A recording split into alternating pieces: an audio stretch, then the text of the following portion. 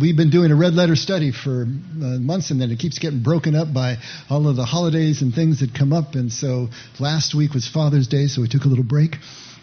But back on it now, so I want to get back on the red letter study, which for those of you who don't know, the red letters are those that in some more modern editions of the Bible, Jesus' words, direct quotes, are printed in red ink to set them off from the rest of the text. And so we're just going through Jesus' words. What did he actually say? Because that's where we're going to get the closest. And especially for us, since we're putting it through an Aramaic context. We're trying to look at Jesus' actual words, but from the context, the language, the culture, the worldview of those who first heard them, uttered to them, coming through the air in their native language, which was Aramaic. And that gives us a whole different perspective. 30 years ago, when I finally realized that Christianity had Hebrew roots and started studying this, I was blown away by the difference in the way that the language reads and what it actually means when you put it back in that context. So that's what we've been doing for the Red Letter Study. And to get started today, how many of you have heard of an elevator speech? Y'all know what an elevator speech is? Yeah. So it would be the idea that if you got stuck, not even stuck in an elevator, if you were just riding an elevator with someone and they asked you what you do, or maybe they are like the president of the company and you want to really get across your brilliant idea to them, but you've only got as long as the doors are shut, so maybe you have 30 seconds to define and to pitch your concept or your idea. What would you say?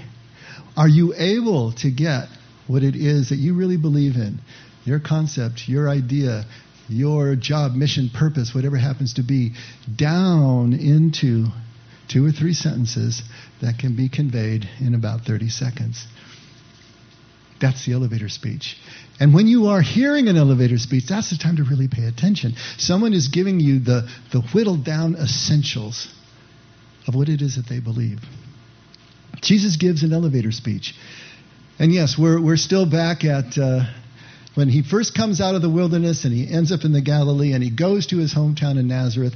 We've had 2 other Sundays talking about this one scene, this one passage, because there's so much there. And if you think that I might be going overboard, I just had a friend tell me that their pastor, the chaplain, is doing 5 Sundays on just the prodigal son. So I'm not doing so bad. This is only 3, all right? Just wanted to let you know. Let's take a read and just read it again so we're refreshed on what we've read the last 2 times that we've been at bat here. Luke 4, starting at verse 18. But we're going to read it this time from the Aramaic Peshitta version. So this is an English translation directly from the English. So it's going to read slightly differently, but not that much.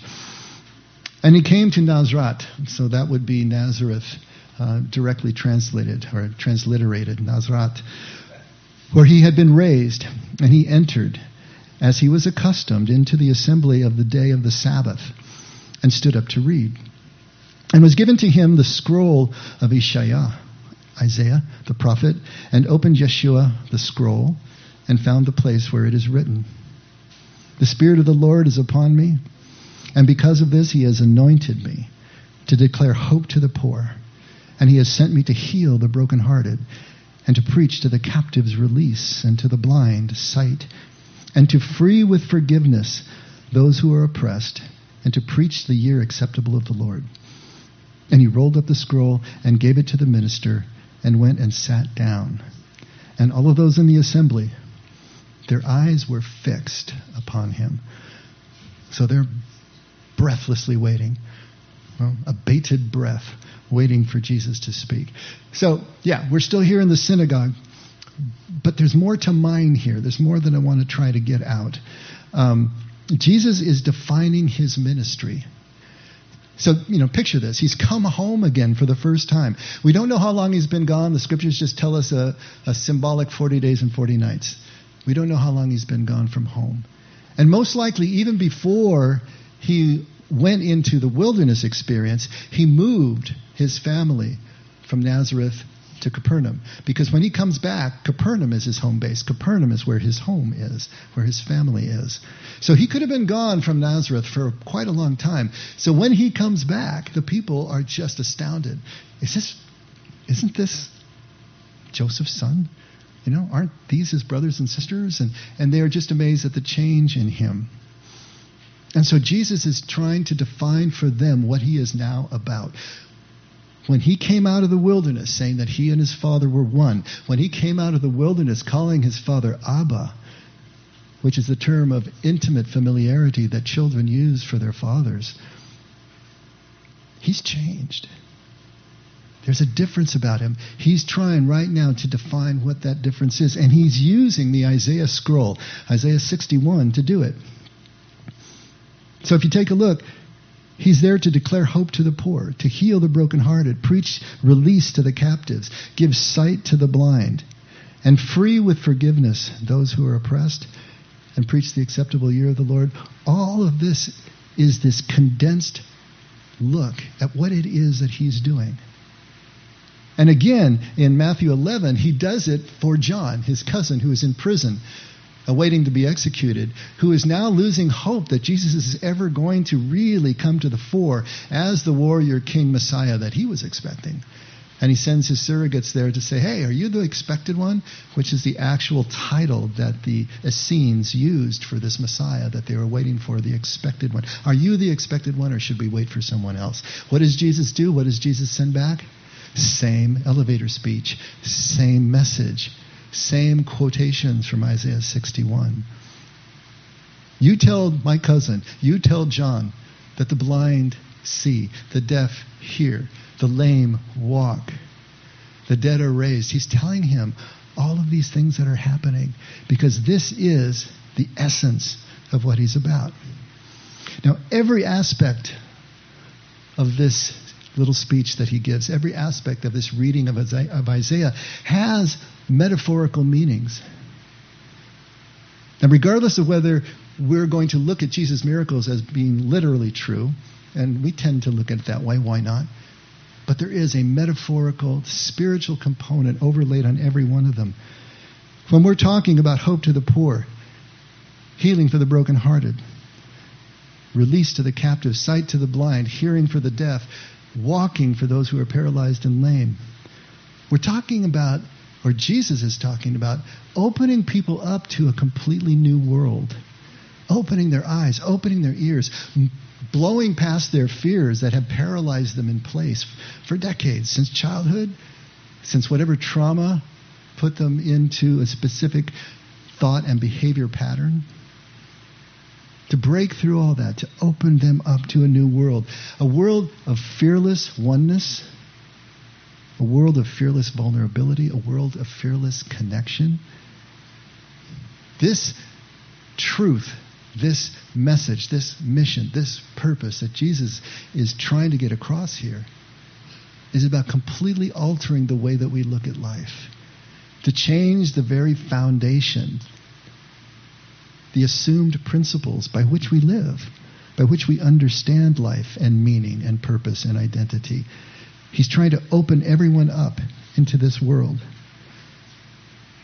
And he's calling this world kingdom. This is his name, his overarching structure for this new world that he's trying to get people into. But of course, there is a small catch. In order to enter this world, we have to leave the one that we're in.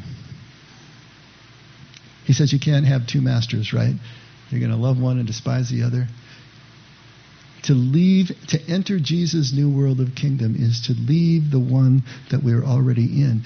Even to be able to see the world that Jesus is presenting is at least to loosen our grip on the world that we're in. And we've got to be ready to let go. This isn't something that everyone can do. In fact, most of us don't. When Jesus says that the gate is narrow and the way is constricted that leads to life and few go that way, he's not talking about heaven and hell as we assume. He's talking about this right here. There's very few people who are willing and ready to loosen their grip, to let go of the world that they are so familiar with, even if it's painful, even if it's horrible.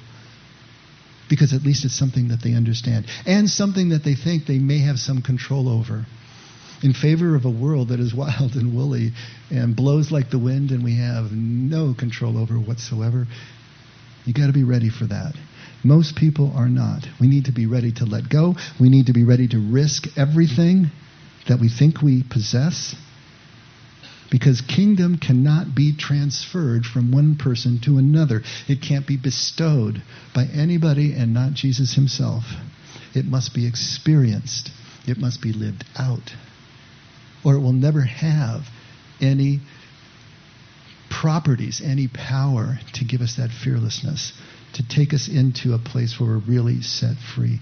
What he's talking about, of course, is a classic hero's journey, and we've talked about that several times.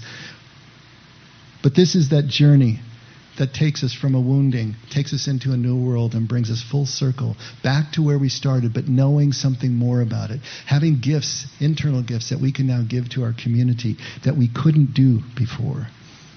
And so Jesus' whole mission and purpose and ministry is to call us to follow him on this journey. And the way he's doing that is by blowing up everything we think we know. Exploding the worldview that we have. Posing all these paradoxes. And when you ask him a question, he just asks you another question or tells you a story. He's not going to let you just sit back into mental complacency, into the comfort of just trying to think an abstract thought or a concept that still gives you a safe distance. He's bringing you right into the experience, because he knows that's the only way that this is going to take hold in our lives. He's trying to get us to loosen our grip on the world that we're holding on to by showing and modeling the shape of his journey. This journey always has the same shape.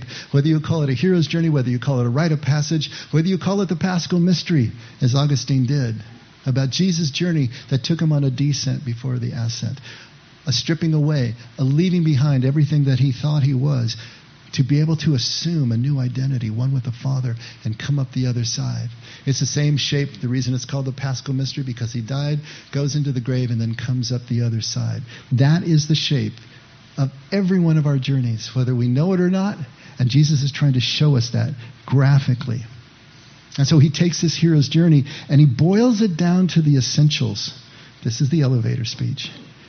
Just one sentence, one particular thing, that if you can grasp that, you're on your way to being able to go where you need to go, where you want to go, to fulfill your purpose as a human. Remember the movie City Slickers? One of the funniest movies ever. Great message in it. In fact, we wanted to show it here, and then Marion and I watched it and remembered, there's a lot of pretty off-color jokes. Better not show it at church. However, there was one great part where one of the main characters, the old gnarled trail boss, Curly was his name, ironically, he says, you want to know the secret of life? And he's telling Billy Crystal, the city slicker who comes in and doesn't know anything, and he's full of neurotic angst and all the things that we, city dwellers are full of. He says, you city people worry about a lot of stuff. You want to know what the secret of life is? Yeah, it's this. Your finger? No. One thing. What thing? Well, that's what you got to figure out. One thing. And of course, that movie is about a hero's journey. Billy Crystal is on a hero's journey. And at the end of the movie, he knows what that one thing is. He's figured it out. And everything else didn't matter. In that moment, when he knew what that one thing was, and of course it was relationship, but when he knew what it was, nothing else mattered. You need to take this down to the essentials. What is the one thing? We've been studying Brother Lawrence. What does Brother Lawrence say is the one thing? Presence. He says the practice of presence is the spiritual life. There's your one sentence. One thing, presence. One sentence. The practice of presence is the spiritual life. You practice that one thing, and everything else falls into place. Does Jesus have a one thing in a one sentence? You betcha. Of course he does. What does Jesus say the one thing is? He calls it love. Love is the one thing. But guess what? Love is indistinguishable from presence. Can you have love without presence? Can you have true presence without the identification with the other that is love? No. They're saying the same thing. And what does Jesus say? Seek first the kingdom and God's righteousness, which is oneness and connection, and all else will be added. One thing, love. The experience of love, the living of love, here and now, is what Jesus calls kingdom. Seek first that, and everything else just falls into place. One thing, one sentence. All else will be added. So he says today, this scripture that he has just read, his elevator speech, is fulfilled in your ears. Don't you love that? This is fulfilled in your ears. My mission, my purpose is fulfilled in your ears. And of course, that's a Hebrew idiom. It kind of means like, well, you heard it here first. This is it. You're hearing it. It's all of it. It's being fulfilled in your hearing. It's fulfilled in your ears. Now, what is it that's being fulfilled? Maybe that's not really clear. Well, what's being fulfilled is that hope is being given to the poor, to those who feel so marginalized and completely invisible and ignored by everyone around them that there is nothing for them.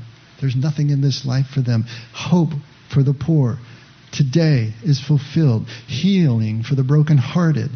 Release for the captives. Sight for the blind. And freedom for the oppressed. All of that is fulfilled today in your ears. And of course, the people are saying, no, it's not, right?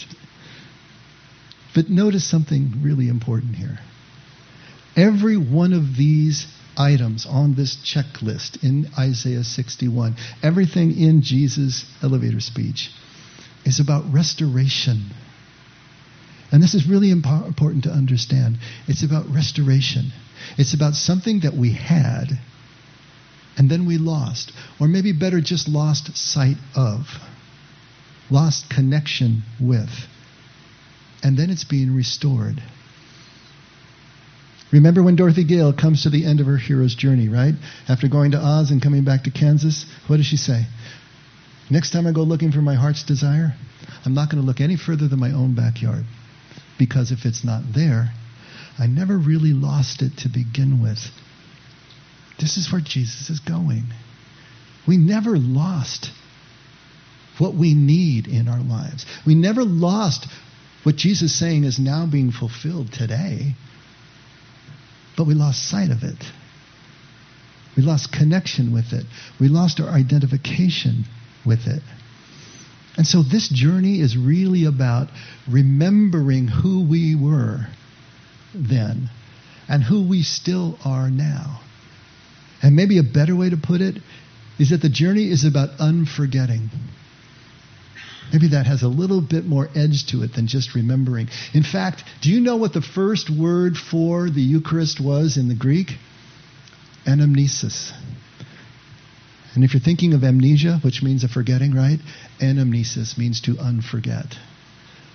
The Eucharist was about unforgetting who we are and re-establishing that connection. When we take into ourselves that bread, that wine, the actual essence and provision of our God, we are unforgetting who we are. We are remembering that we are children. We are royalty of this God. So this journey is about remembering. And this is important to distinguish because it's not about acquiring something new that we don't have and have never had in order to make ourselves whole. It's about taking that descent and stripping away everything that has caused us to forget that we already had it at the beginning and it's still there now. I love the image of Michelangelo looking at a block of marble that he was commissioned to carve into something. Let's say it's a horse. And he just circles around the block and he imagines the horse standing inside the block as if it were frozen in a block of ice. And when he has imagined it completely, right down to the last vein and muscle, Then he says the only thing left is to remove everything that's not the horse. Your perfect kingdom person is standing inside of you right now and always has been. But it's been covered over with all the accrued stuff that started in childhood, from all the hurts and the trauma and all those things that we learned, all the things that we were taught. And we've forgotten who we are. Jesus is about just removing everything that is not that person so that that person can be free and come to the fore again. This is his elevator speech. This is what he's saying. And he's saying, today, this restoration is fulfilled in your ears. How is it fulfilled today? We don't feel that fulfillment. We're still just as neurotic as we were before he uttered those words. So what is he talking about? How is this fulfilled today? Now, the literal understanding, the normal understanding of those words would be that it was fulfilled in the day that Jesus spoke them 2,000 years ago, right? It was fulfilled, it was done once, and it's over and done now. It happened, it was an event in a specific place and time. It wasn't done, it wasn't fulfilled before that day, and it's been done and fulfilled ever since. That's the normal way that we look at this. But the words there are in what is known as a perfect passive construction. And that means that it's a past action with continuing effects in the present. So it's not just past perfect, right? It's perfect passive construction. Past perfect would mean it was over and done and not to be done again. But this is past action with continuing effects that move into the present. And so that gives us a couple of clues to work with here. The first clue is that it's not action that was completed just once, right?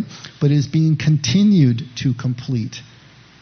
Always being completed somehow, even to this day. And the second clue is that today is this day, this night, this present day, now. Not today, 2,000 years ago when he said this, but that today is still this today, because the actions are continuing in the present. I was talking to somebody and he brought up the idea of eternity, and the way he used it prompted me to tell him, eternity is always now. The eternity isn't a lot of time that goes out in the future someplace. Eternity is this moment always. That's the idea of eternity. And to the Jews, it's even more than that. It was eternity in the sense that this now, this moment is always new, always changing, always alive, always abundant, always producing something new. That's the idea of eternity. He kind of said, I'm going to have to think about that one for a while. But that's the idea here. This whole idea of nowness. Today is now. What was fulfilled that day when Jesus spoke those words is still being fulfilled this day, because it's still and it's always today. And what Jesus is talking about is always fulfilled today, this day, and now. And it can't be fulfilled anytime else, because there is no anytime else. There is only this day, this moment.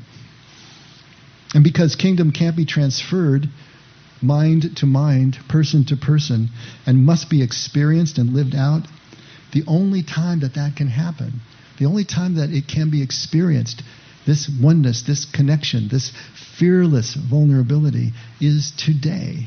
It's right now. It's in real time.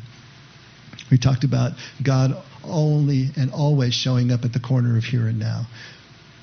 The only question is, are we at the corner of here and now to meet him while he's there? So this scripture of restoration is always and ever being fulfilled today, now, ringing in our ears. And I love that image because, music only exists as long as the molecules of air or water are vibrating. And when that last vibration dies out, there is no more music. Music only exists as long as it's ringing in your ears. Kingdom only exists as long as it's ringing in your ears, as long as you are experiencing it right here and right now. So it's always and ever about today. I wanted to read you just a couple paragraphs here from one scholar who I think did a really good job with this. He just calls it the importance of today. He says, Jesus' quote from Isaiah, same passage that we just read, contains a kind of good news and bad news for us. He's talking about social and economic justice for the poor and oppressed. The good news, you can start now. You can start today. The bad news, you'll never finish. A commitment to justice for all people, in fact, for all of creation, is a never-ending struggle. Now, he's coming from a particular point of view that looks at Jesus' message, at least here, as social justice, as a macro type of phenomenon. But you know, if you've been around here long enough, we are talking about Jesus' message primarily being micro, primarily being interior. So even though he's talking about justice for the poor, hope for the poor, that metaphorical meaning that we were talking about, that spiritual meaning, to me, and hopefully to us, is primary. It's about the interior healing that takes place, the interior liberation that is taking place, being set free interiorly and then moving exteriorly. Now, what you do with your freedom once you've found it inside, interiorly, hopefully is going to spread into your community. But to do it the other way around is to invite all kinds of problems. When we go out into the community first, before we've had this interior freeing, can be a total egoic phenomenon. And it gets all mucked up and back to front. We see that happening over and over again with people trying to do good in the community, but they get lost in the process. But if we go the other way around, if we fight the interior revolution first before we try to fight the outward one, now we can be a help to a problem and just not more part of the problem. So I just wanted to make that distinction because I believe it goes way deeper than just social justice. But he continues, today is an important word for Luke. Today, the word today is an important word for Luke, the writer of the gospel. It occurs 12 times in Luke, and only 9 times in the other 3 Gospels combined. All right? So Luke is all about today. It occurs in such familiar passages as today in the town of David, a Savior has been born to you. Today you will be with me in paradise. Jesus talking to the thief on the cross next to him, right? And twice in the Zacchaeus story, Zacchaeus, come down immediately. I must stay in your house today. And today, salvation has come to this house. And in our text, today, this scripture has been fulfilled in your hearing or in your ears. For Luke, today is a moment of radical change. The shepherds come and see the Savior born in Bethlehem. They return rejoicing and praising God. They have been changed. After Jesus' visit with Zacchaeus, he is changed. He says, here and now, I give half my possessions to the poor, and if I have cheated anybody out of anything, I will pay back 4 times the amount.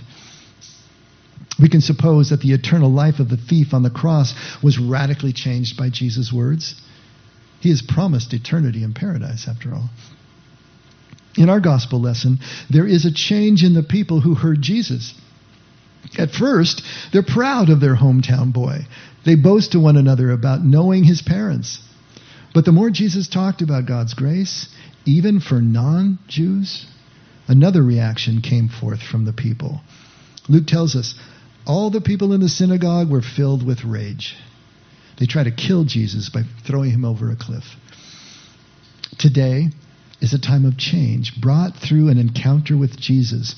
The change may involve attitude, rejoicing and praising God, or wanting to kill Jesus.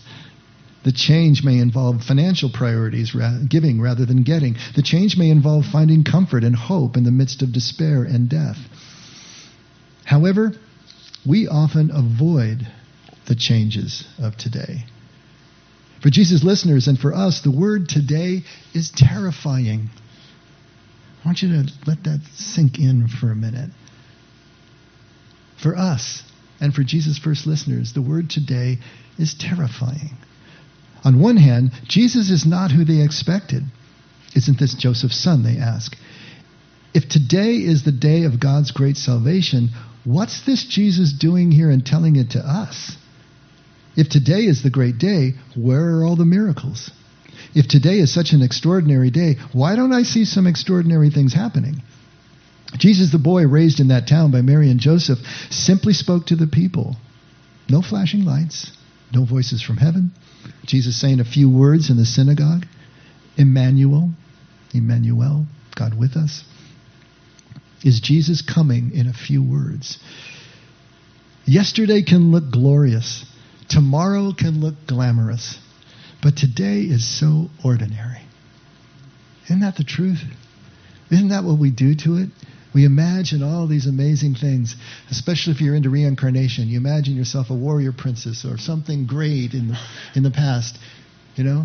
And if you're a Christian, you're imagining something great in the future for yourself with God, with a ministry, or maybe after your death. But today is just so ordinary. So many of us get into a routine, a rut. Today is just another day. Was Jesus just another hometown boy?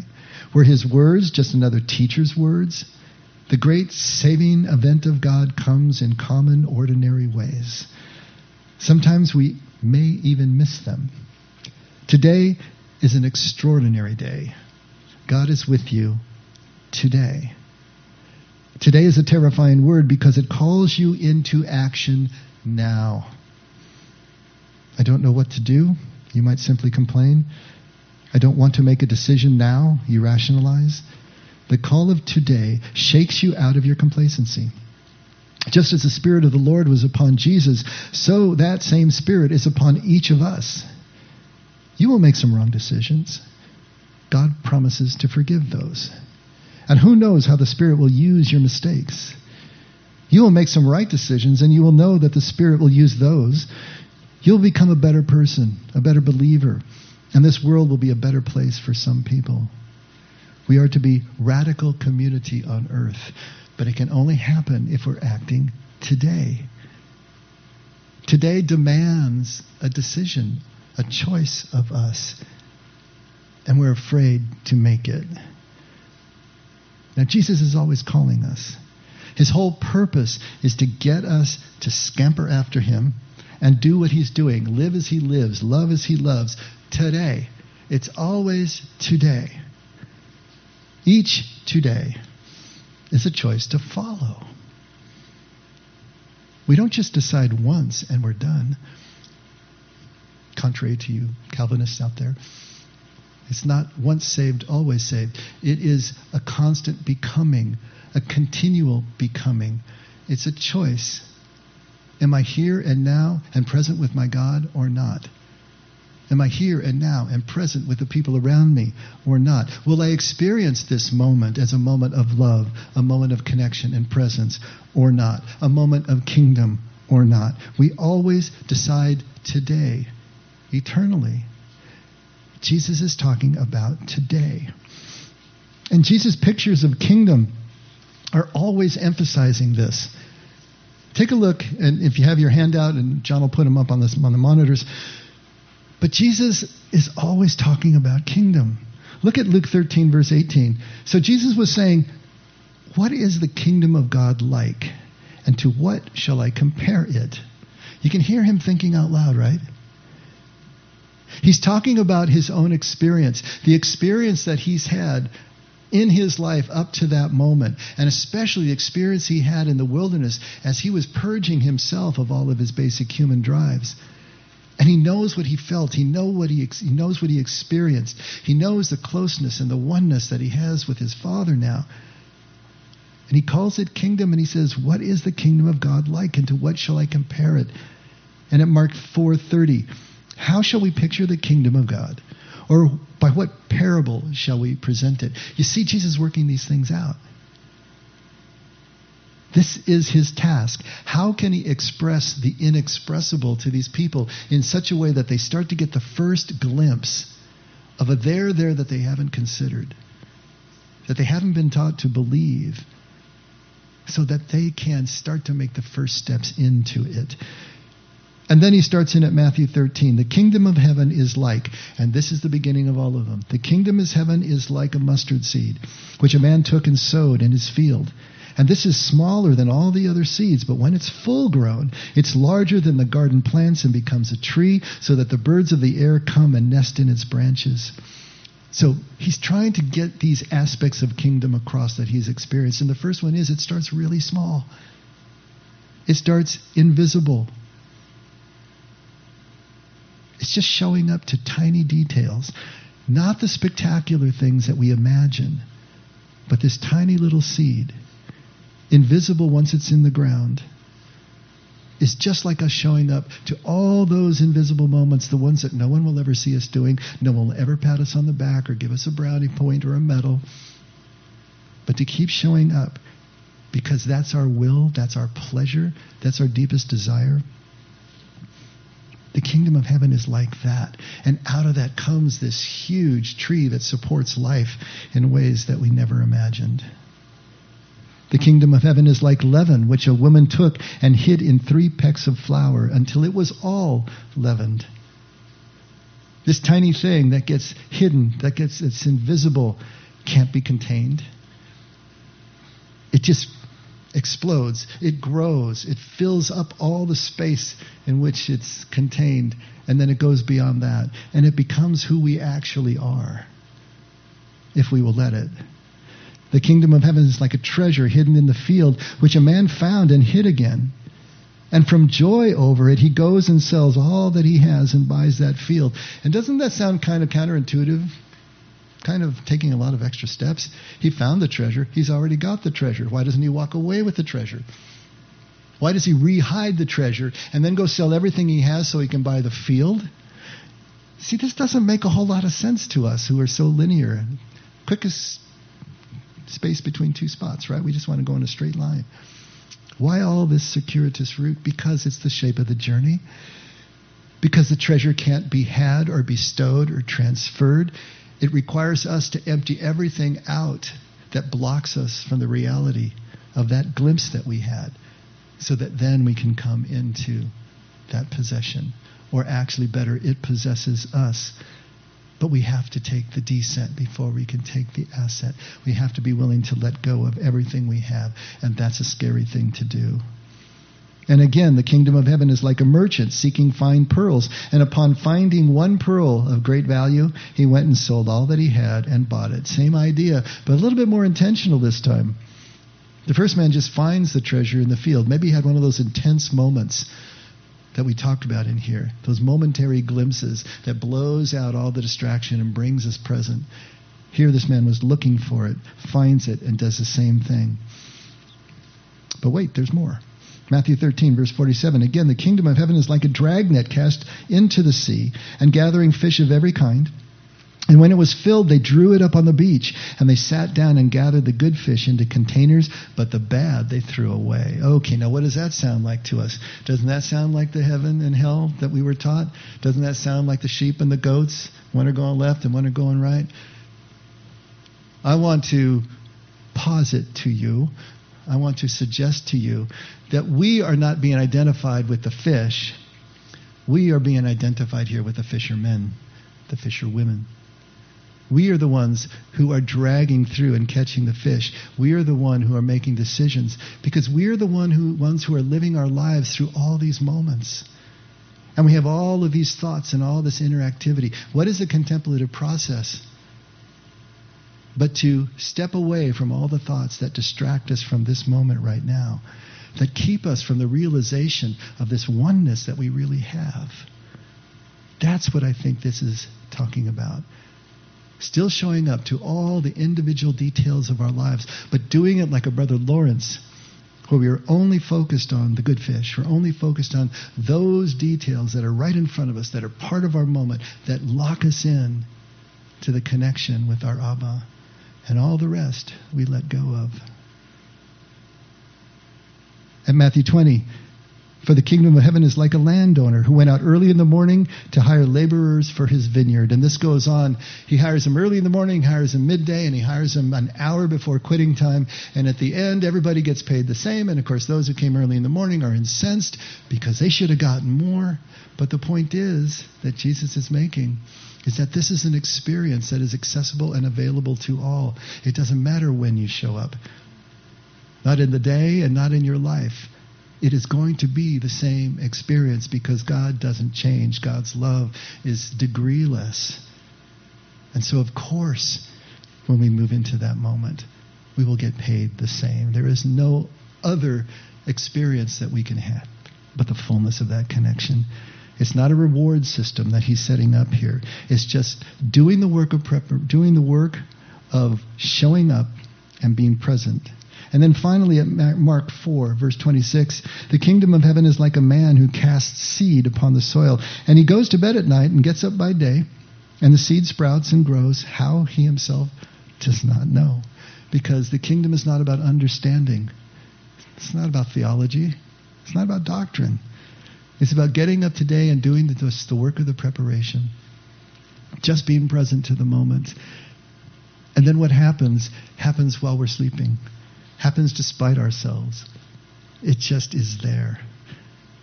If we take all of these attempts by Jesus to try to convey the idea of what this experience is like, that is trying to give us a leg up so that we can start ourselves, if we go beyond these specific concepts, there is a universal attribute that he's also, I think, trying to get across. If you look at all of these images, they are all happening now.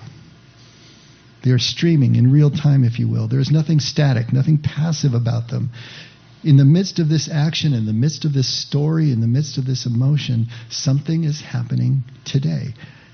And if we allow ourselves to be caught up in it, to be blown about by the Spirit's motion, then this kingdom, this restoration, this liberation can happen. But it only happens today. Today in our ears. There's no waiting for the future here. If you're waiting for something to happen, you are out of kingdom. Jesus is trying to bring us in. Trying to show us it's all happening right now. And this is terrifying. I mean, it sounds good until you try to actually put it into practice. This terrifying immediacy of kingdom, that it's always happening now, always happening today, always demanding a choice to enter or not. Because it's much more comfortable for us just to imagine that this truth is out there someplace. You know, like the X-Files, truth is out there someplace. It's distant from us. We have this comfort in that distance, whether it's just space or whether it's time, that we don't really have to act or risk anything right now. But that's not the case. That's not what Jesus is talking about. I was talking to someone that I was counseling, and he was talking about the fact that he had no real friends, that he mistrusts relationships, and for good reason. He's gotten burned a lot of times, starting with childhood. So he saw all relationships as temporary, and he always kept himself pretty well defended against them. He talked about being a results kind of guy, right? Always working toward goals that he had set up for himself. And that's kind of the way that he deflected and the way that he found meaning in life, even though the relationships were lagging. And so he saw life as a means to an end, means to an outcome, a means to happiness that was still out there to be fulfilled someday.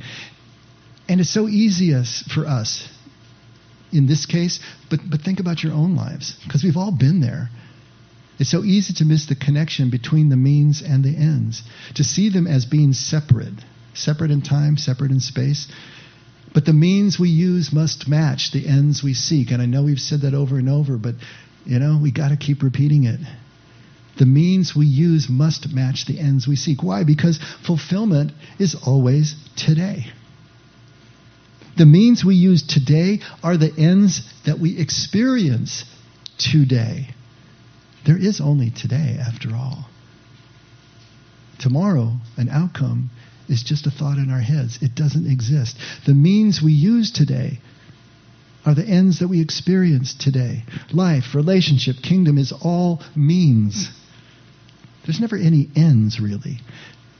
Ends are just a cognitive, passive, or momentary result of an action. But we live our means today, every day. And the means we use are our ends. They are the content of our lives, if you think about it. All we do is do means every day as we work toward anything that we work toward, or as we just live the relationships that we have in our lives.